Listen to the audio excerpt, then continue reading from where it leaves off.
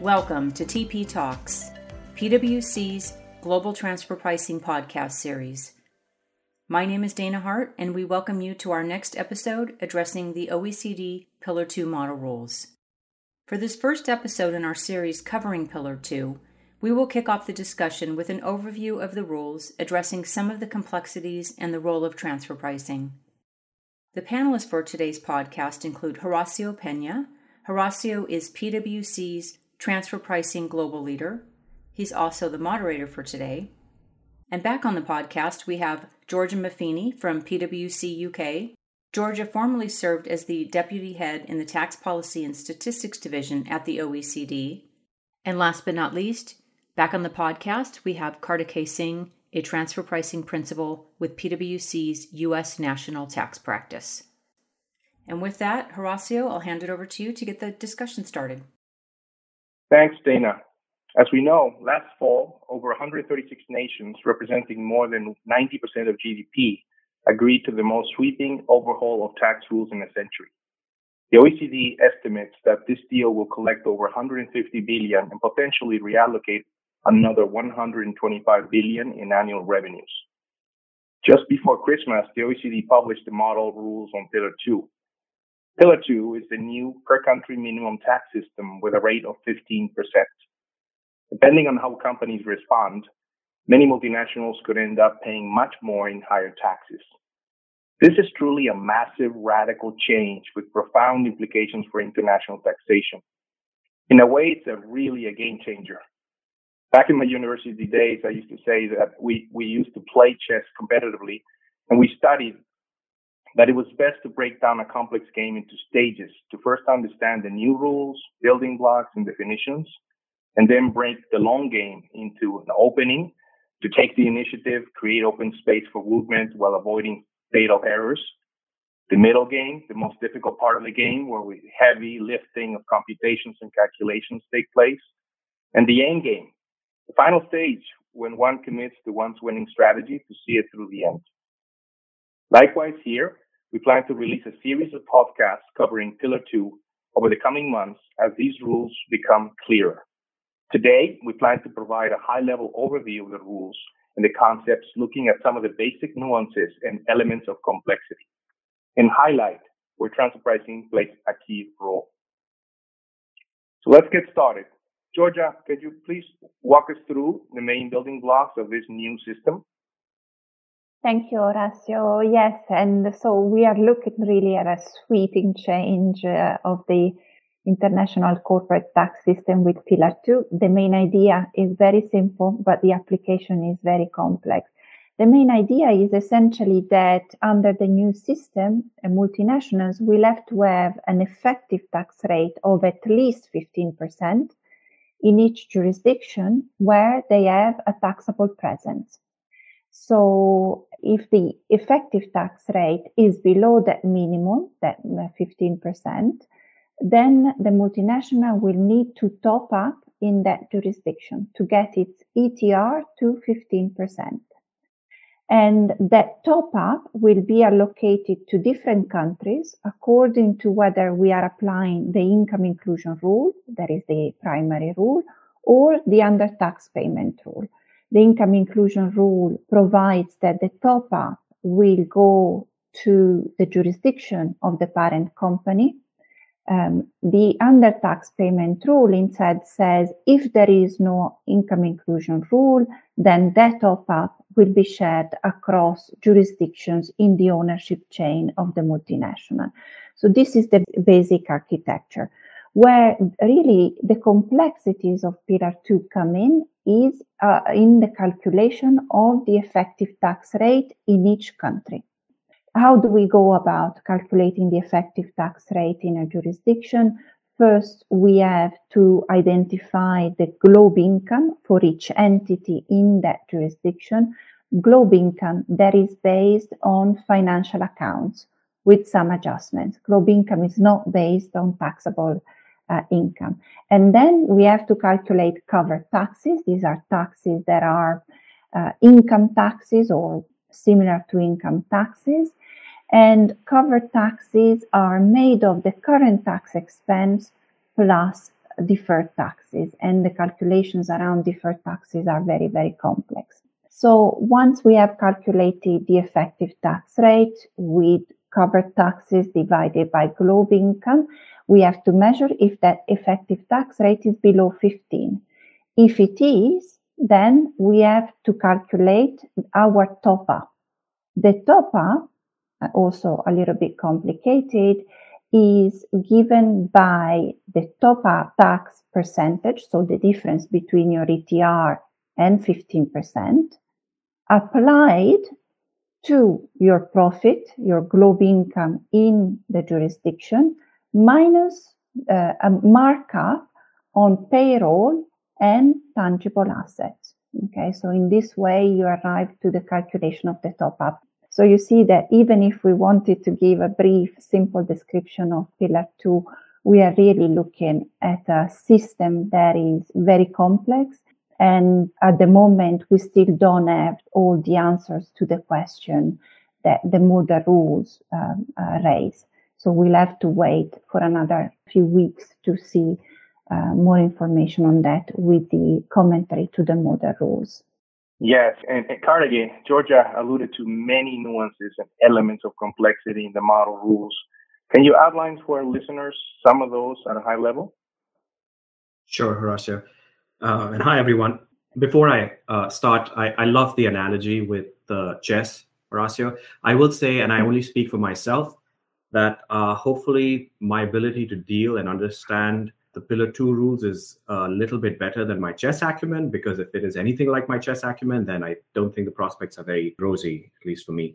But going back to your question, there are several complexities and nuances that apply to the building blocks that Georgia described. So, for example, the two main ones on the globe income, there are adjustments that are needed, and then there are adjustments and nuances that relate to the calculation of the covered taxes. So starting with the globe income, the rules cover some very specific items that should and should not be included in items of income. And the treatment around these issues, again, is not that straightforward. So I'll give you an example. When it comes to tax credits, qualified refundable tax credits are included in the definition of globe income, whereas non-qualified refundable tax credits are not included. And the differences between these two types of credits is itself a fairly subtle one. And these types of distinctions can be important because they have a bearing on the globe income, the starting tax base. And then through that, they can have ramifications on your ETR calculation, and then eventually whether you are subject to a top-up or not. An issue that transfer pricing practitioners, at least here in the US, often have to deal with is with respect to stock-based compensation. And here, the rules actually allow a taxpayer to elect to use the amounts of stock-based compensation that is available as a tax deduction instead of the amounts that are expensed on your financial accounts. All else equal, that should be a good thing. But here, again, there are very subtle complexities that may actually have long-term ramifications. So, for example, if some or all of the amount of the stock-based compensation that is taken as a deduction goes unexercised, then the amount has to be reversed. And what I mean by that is it has to be added back to your globe income in the year in which the option goes unexercised, so in the year in which the option expires. So again, this is potentially complicated, has a multiple year consequence, and can create some unanticipated effects for a taxpayer. And I should also add that this applies only for globe income purposes and globe calculation purposes. So there is no other reason where the taxpayer may be monitoring these kinds of effects. So again, it creates additional challenges. Now, Georgia talked about the covered taxes and how that calculation includes both the current tax expense and deferred tax expense. Now, it's interesting and somewhat surprising, actually, that the rules, when they look at deferred tax expenses, they have this interesting feature that deferred tax expense is recast at the minimum rate when the local jurisdiction rate under which that deferred tax expense is booked happens to be higher than that minimum tax rate. And Again, this by itself may not be enough to pull the ETR for GloBE purposes below the 15%, but when coupled with some of the other differences and complexities that we've alluded to, it can actually have some very unanticipated and surprising effects, and including pulling the ETR below 15% in a jurisdiction where a taxpayer doesn't expect, the tax rate to be anywhere close to 15% because the headline rate might be well north of 15%. There's also the issue of post-filing adjustments and the tax rate changes that come with it, but that's another area that's not very straightforward, and I think we're going to talk about it later in the podcast. Yeah, thank you, Karthikeyan.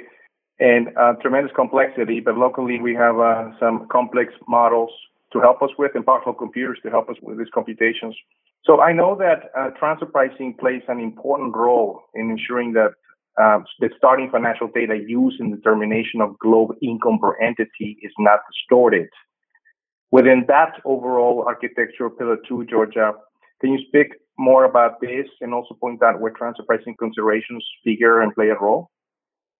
Thank you, Horacio. So it turns out that transfer pricing is much more important than we thought in Pillar 2, because the model rules place the arm's length principle, so the ALP, really at the core of Pillar 2 calculations. And I don't think there is yet a full understanding of this point, but hopefully that will become clearer in the next few weeks. And it's interesting to understand why that is the case. So by design, the GloBE regime is a minimum tax regime that applies at the jurisdictional level, as we've said before. And as we said before, so you need to calculate your ETR at the jurisdictional level. This means that you need to have a measure of income in each jurisdiction. So you need to allocate income across jurisdictions. And how do you do that? Well, the only mechanism on which there is international consensus remains the arm's length standard, despite all the recent discussions on formulary apportionment. So you need to use the arm's length standard to allocate income also for the purpose of GloBE, of Pillar 2, and that's where the centrality of the ALP comes from in the calculation for Pillar 2. And then, Horacio, a bit more concretely, probably, there is a specific article in the model rules that is of great importance, I think, for transfer pricing professionals, and it's Article 3.2.3. Now, the interpretation of this article is still a bit of a question mark. There is still uncertainty on the interpretation of this article, and hopefully the commentary to the model rules in the next few weeks will clarify that interpretation. But the article essentially tells you that when a transaction between two constituent entities located clearly in two different jurisdictions is not recorded in the same amount in the accounts of the both entities, or the transaction is not consistent with the ALP, the transaction must be adjusted as to be in the same amount and consistent with the ALP. So it's a pretty strong statement on how you need to price your transactions for the purpose of Pillar 2. And also, in a similar vein, really, the model rules treat the main entity and its PE as two separate constituent entities for the purpose purely of GloBE of Pillar 2. So we will clearly need to allocate income to that PE. How do we do that? In the traditional way. So using the applicable treaties, the ALP, and transfer pricing. And so what about intercompany arrangements from a regular implementation perspective, Georgia? Yeah, so really an implication of what we just said is that intercompany arrangements become a very important consideration for Pillar 2. So we will need to look at intercompany arrangements also under the lens of Pillar 2. So we will need to ask, what are the implications of this arrangement for Pillar 2? And this is for two reasons. One, we want to anticipate the many pitfalls that Pillar 2 can have, and Karthikeyan took us through some of these pitfalls. but also intercompany arrangements could mitigate some of those pitfalls of Pillar 2. So very important to now look at these arrangements under the lens of Pillar 2. So clearly, transfer pricing outcomes and the arm's length principle will have a role in shaping the global income tax base. These rules are very complex and will create a great deal of uncertainty. On top of that, we're already seeing many tax disputes around the world.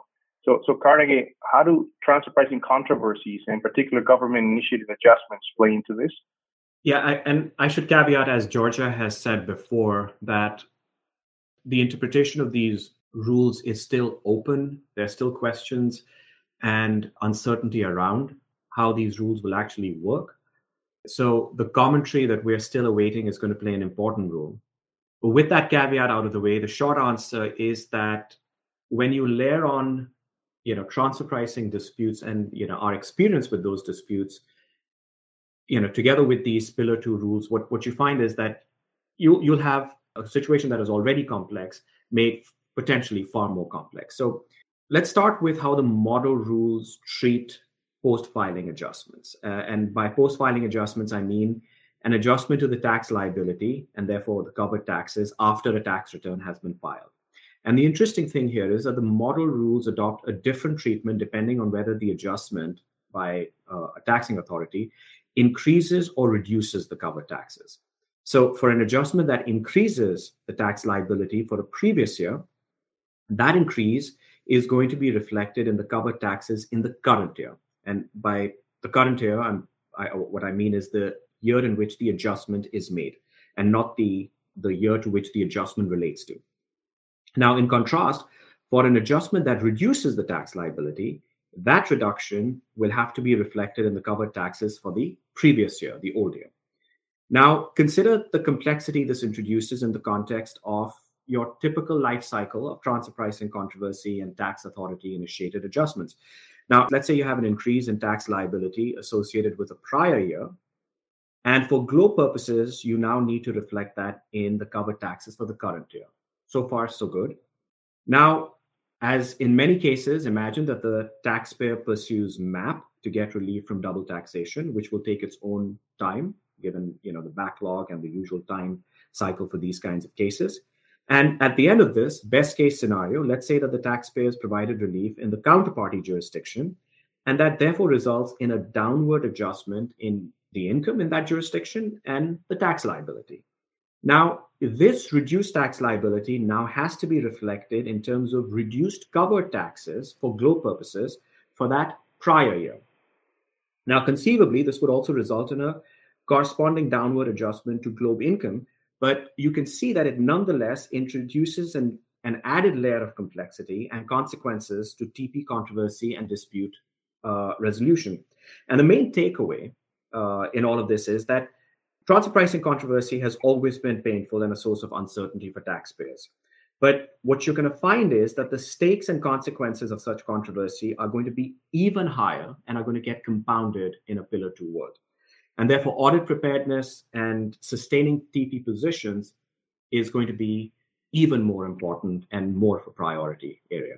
Those are great insights. Before we wrap up, Georgia and Carnegie, I think it would be great if you can give our listeners your key takeaways from today's discussion. I think, Horacio, I would want to reinstate the fact that the ALP, transfer pricing are key components of Pillar 2, both in terms of how Pillar 2 works, but also in terms of solutions, possibly to mitigate some of the pitfalls of Pillar 2. And I think this has been a bit under the radar so far. So transfer pricing professionals need to be very close to Pillar 2. And in this context, probably the most important appointment in the next few weeks is the publication of the commentary on the OECD model rules, which we expect will detail a little better the role of the ALP and of transfer pricing adjustments, so some of the points that Kartikeya has just described, although in fairness, I think we will be working with a lot of uncertainty for a long time.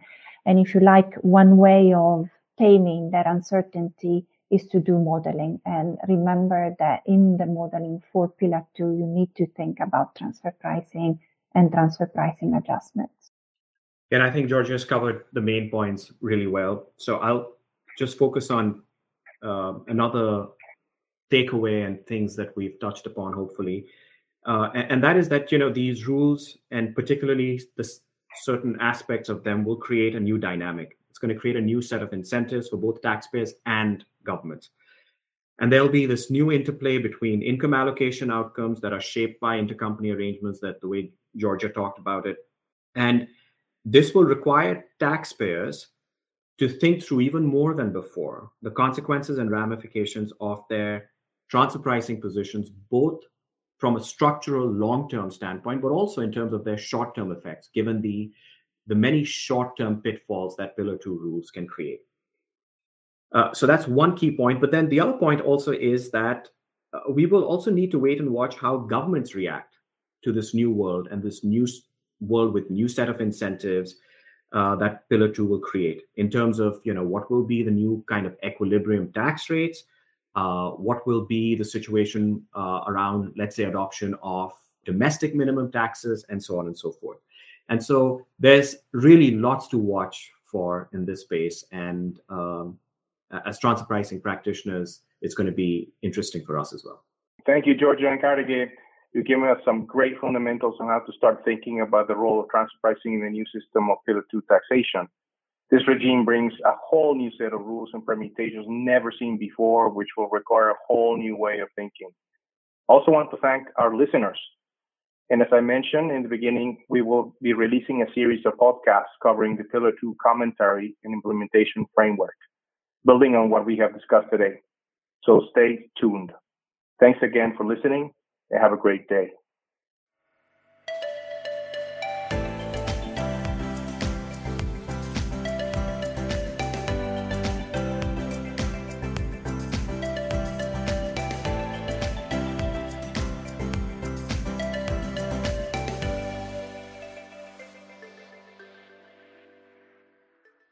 This podcast is brought to you by PwC, all rights reserved. PwC refers to the U.S. member firm or one of its subsidiaries or affiliates, and may sometimes refer to the PwC network. Each member firm is a separate legal entity. Please see www.pwc.com/structure for further details. This podcast is for general information purposes only and should not be used as a substitute for consultation with professional advisors.